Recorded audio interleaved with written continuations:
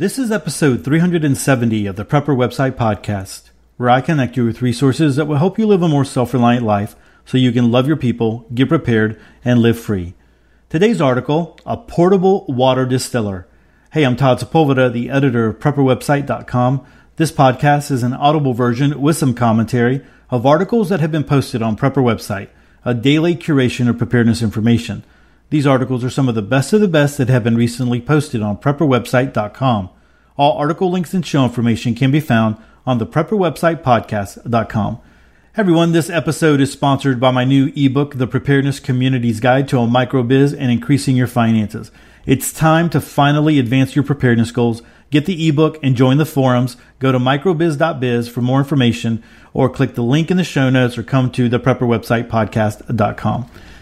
All right, so if you are a member of my email list today, or at least Tuesday, if you have been listening to the podcast for any amount of time, you know that I record the podcast the evening before it's released. So you have it first thing in the morning on your morning commute. And so on Tuesday, I sent out an article, an old article from the archives on water and building a sand filter, and why that would be a good idea to have the plans and the know-how and maybe even the supplies on hand if there ever was a situation where your filters, I mean, we all have, if you've been in preparedness for a little while, even if you are new to it, you should have water filters, at the minimum, like a Life Straw or a Sawyer mini water filter. I mean, those are important to have. But if you ever get to a point where they stop working and they stop filtering water for you, you need to have some means to do that. You need to protect yourself and you protect your family. And so I sent that out, and hopefully if you are a member of the email list, you got that. Or if you haven't checked it out, go ahead and check it out, because I think it's one of those really great articles. It's a really old one, but it's one of those that you might want to print out. And so on this podcast episode, I wanted to continue on with the theme of water, because water is very important. That is one of the important things that you need to make sure that you have, you have squared away, and you need to have multiple ways to have water for you and your family, and it needs to be safe, right? Safe water to drink. You don't want to be in the middle of a disaster, whatever kind of disaster that might be, and then you're dealing with the fact of you're thirsty, dehydration, or you're drinking water that's not sanitary, and then you have all these other kind of health issues on top of the disaster that you're dealing with. So this article from Survival Blog is dealing with a portable water distiller. And so it walks you through how to make one, and gives you a lot of great detail. Again, this is one that you'll probably want to go visit, because there are pictures. Back in the day, Survival Blog didn't used to have any pictures at all. It was just pretty much all text. But this one does have some pictures to give you a good idea of what they're talking about. And so you can read this one, and you can, it has parts list here that I'm going to read for you. And it's actually two articles, and so that's why I'm only reading one. And depending on how long articles are in the future, it could be that I only read one. Right? I've done that before in the past, but this is two articles. I'm reading it together as one article for this podcast, so I can give it all to you all at one time. And so I'm going to go ahead and start reading this one, because I think this is important. And if you have the means to make a water distiller, or even there are some that you can even purchase, I think this would be something that you should have in your arsenal of preparedness. So let's go ahead and jump right into this one. Water is arguably one of the, if not the most critical element to survival. Recent history has shown us that clean water is almost always one of the first items to become unavailable after a disaster. Since I live within a day's walk of the Atlantic Ocean and occasionally camp near the shore, I wanted to make a water distiller that could handle salt water as well as some of the more contaminated freshwater sources. My requirements were portable. It should be portable, so that means that it must be something that I could carry inside of or strap to a backpack and use in the field. It needs to be rugged and reliable. A lot of the designs I have seen require flexing of the copper coil to set it up and take it down. This coiling and uncoiling would eventually lead to a failure, and so could not be part of my design. I needed something more rugged and reliable. It needed to be self-contained. It must be self-contained. I did not want to rely on having to find rocks or logs or scrounge anything to set it up.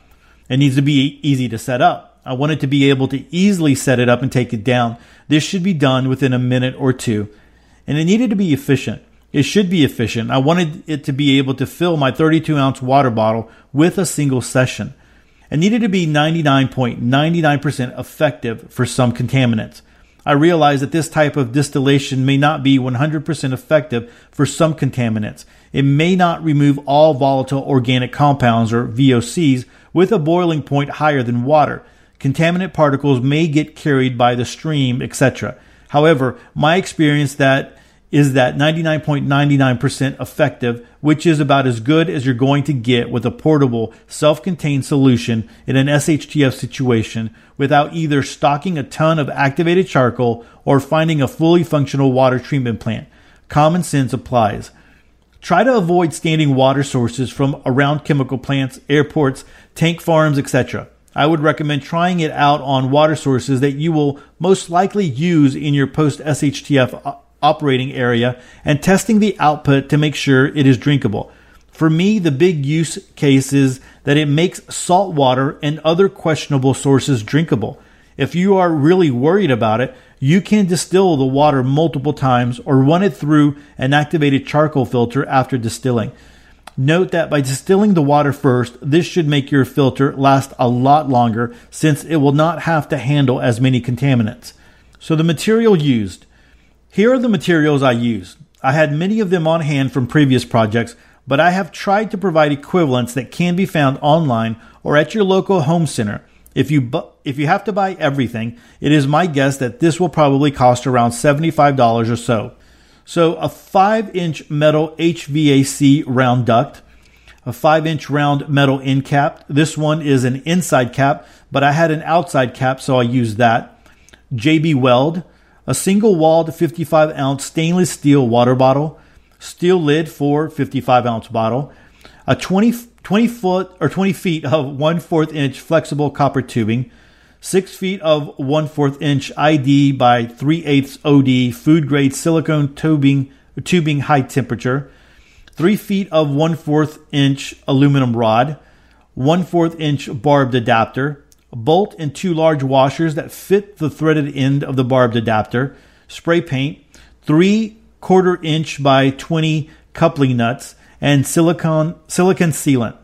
I chose a 55-ounce single-walled stainless steel bottle as a boiler since these things are never 100% efficient and you need to discard the first few minutes of output to allow VOCs with lower boiling points and such to drain out. I figured the final result should just about fill up my 32-ounce water bottle. Note that you need to use a single-walled steel bottle because a double-walled insulated bottle will take a long time to heat the water. To start making the distiller, I wrapped coils of copper. I carefully spiral wrapped the copper tubing around the water bottle, leaving the top pointing straight up, cooling tower input, and the bottom pointing perpendicular to the side of the coil. That's the cooling tower output. If your package of copper tubing comes with protective rubber end caps, save them. I've made a couple of iterations of this and I found that 10 to 12 coils of copper tubing seem to be enough to condense most of the steam when using reasonable cool water in the cooling tower. I pried off the carrying ring that was spot welded on the top of the 55-ounce water bottle cap, cut open the bottom and drilled a hole through the top to fit the threaded part of the barbed adapter. Use a couple of large washers, one on top and one on bottom, for strength and to improve sealing. Then screw the barbed adapter through the hole, barb pointing up. I also applied some silicone sealant to the washers before tightening. Here's a side view with that done. And here's a view of the bottom with the metal cut away. Next, I built a combo cooling tower carrying case. To make this, I carefully cleaned all of the galvanized metal with a weak solution of water and ammonia, followed by soap and warm water. This is necessary so the paint sticks later. I cut the duct length down to 13 inches, sealed the side seam with silicone, and used JB Weld to glue one of the end caps on. I also added some silicone sealant to help seal the end cap and make it watertight. Then I drilled a 1/4 inch hole on the side of the bottom for the cooling coil output. I cut a V notch in the top edge on the opposite side from the output hole so that I would be able to pour more cool water into the cooling tower while I am distilling, and the overflow will not spill down over the clean water output. I wanted to raise the cooling tower up off the ground so the steam would go upwards from the boiler to the cooling tower and the distilled output would flow down into my water bottle. Because I did not want to rely on finding rocks or logs to set it on, I made some legs for it. For legs, I cut the aluminum rod into 12-inch lengths, threaded the ends 1/4 by 20, and bent them slightly about 2 inches from the threaded end. And again, guys, there are pictures here that help you see everything that he's talking about. I glued the 3 coupling nuts, also 1/4 inch by 20 threads, evenly spaced around the base of the cooling tower using JB Weld. To make sure the JB Weld holds, I roughed up the gluing surface of each nut and the gluing location on the cooling tower with some sandpaper. So several coats of Battleship gray paint went on the cooling tower. Paint is necessary because uncoated galvanized metal will rust if it is exposed to salt water. Once the paint dried, I temporarily plugged the output hole.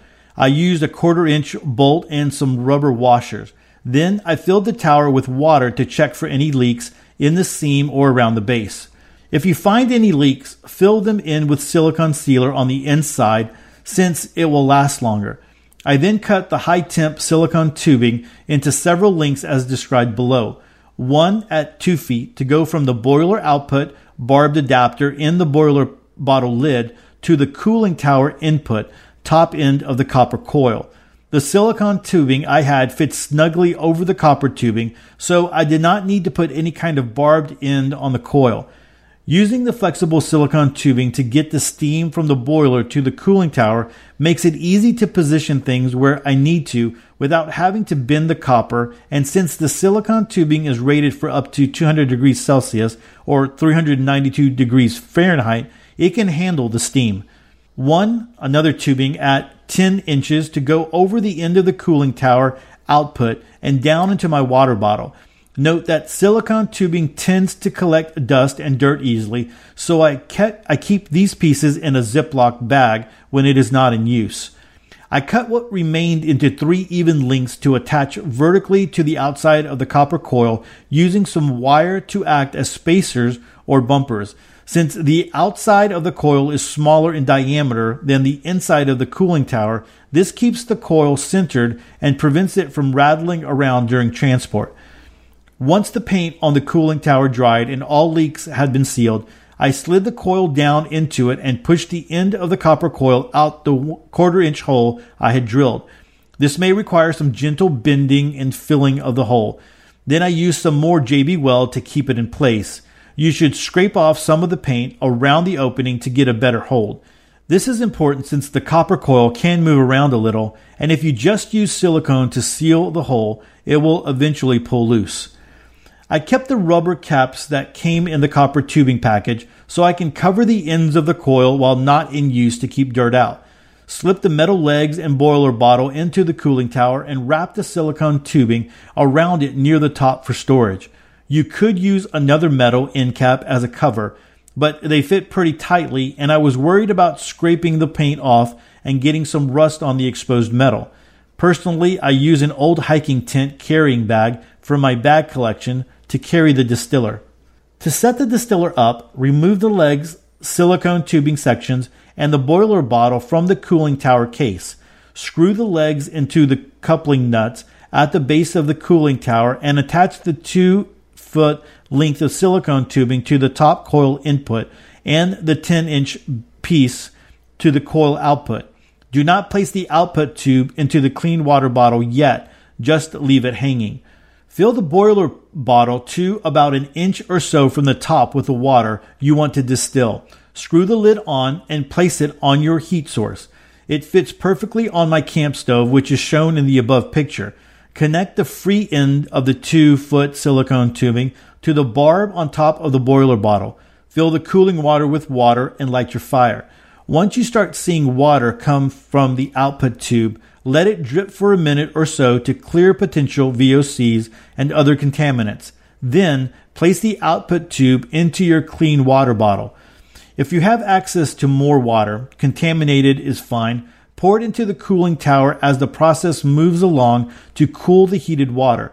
This improves the condensation and converts more steam into water. Once the 32-ounce bottle is full, turn off the flame, let the boiler cool down, and then dump the contents out.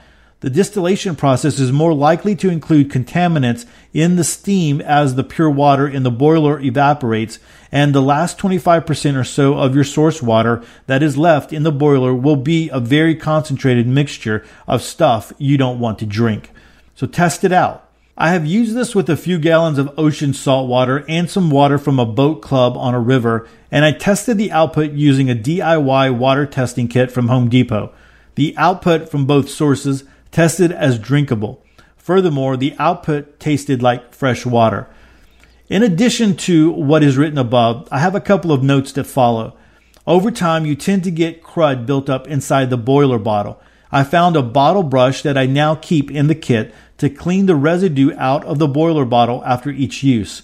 Keep in mind that you are dealing with fire, boiling water, steam, and hot metal. So if you are not careful, you can end up with some nasty burns.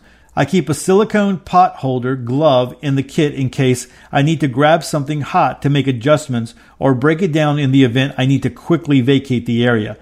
If you want to distill more than one bottle in a session, pour the water from the cooling tower into the boiler for subsequent distills since it is already partially heated and should boil quicker.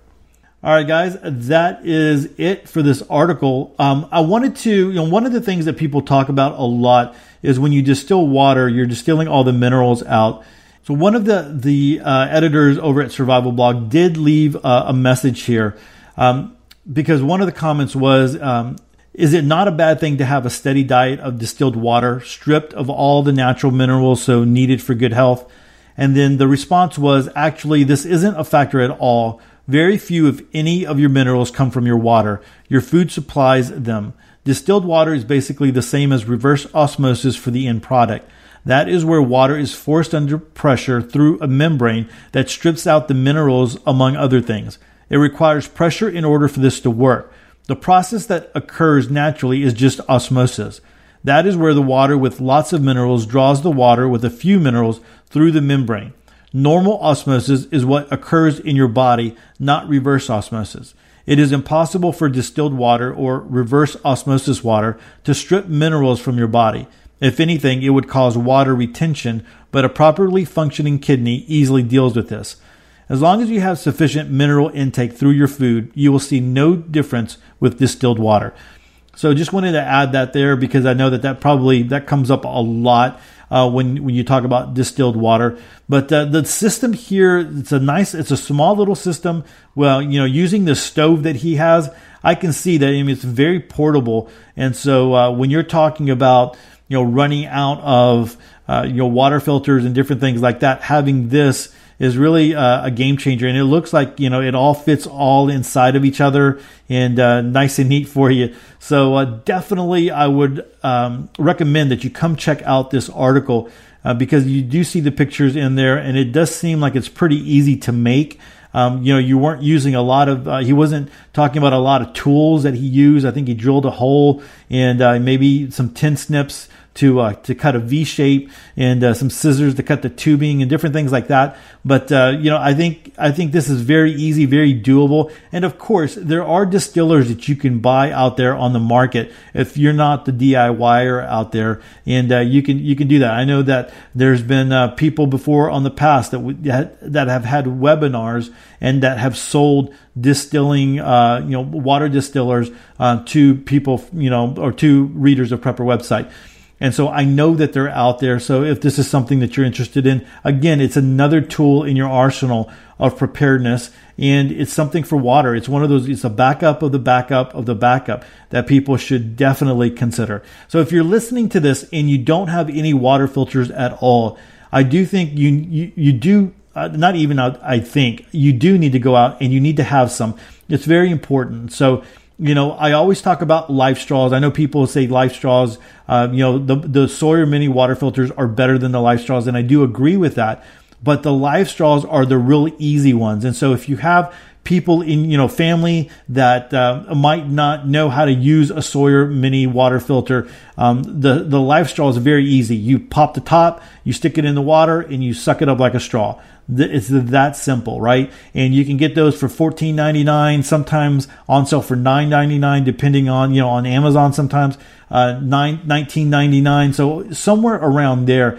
And it's definitely worth it, especially if you're talking about having like a pack, a bug out bag. It's a very easy solution. And then you want to have that Sawyer water or the mini water filter there, and learn how to use it. There's videos, there's directions. You can. It's really simple, but it's not as simple as the Life Straw. And then, of course, from there, you go on up and you purchase, you might have bigger water filters that you're going to use. I've talked about the Hydro Blue pressurized jerry can. I've done a review on that one, and I'm also an affiliate for that one. And then also, you can't go wrong with the Berkeys. And a Berkey is like the Cadillac of water filters for your family if you're not out and bugging out and different things like that. So, guys, you really do need to think about water filters and distillers and multiple ways to have to clean your water. You also need to know how to use bleach, and you have water tablets that you can use. There's just a lot of different things, but you do need to have some solutions to have clean water out there. And like I said, I think the Life Straw is the very easiest solution, and then you can move on up from there. But anyway, guys, this is going to be over at survivalblog.com. Like always, I'm going to link to both of these articles, part 1 and part 2, in the show notes, and you can go check it out. And again, I think the pictures really do it justice, so you get an idea of what he's talking about, and especially the end product over here. All right, guys, that is it for episode 370. Thanks so much for hanging out with me on this episode. Hey, don't forget to subscribe to the show. Head on over to the Prepper website, podcast.com. That way you never miss another episode of Sweet Prepper goodness. And take a moment to connect with me. I have a ton of ways to connect in the show notes. And with that, choose to live a more self-reliant life. Choose not to be so dependent on the government, grid, or the grind. Until tomorrow, stay prepped and aware. Peace.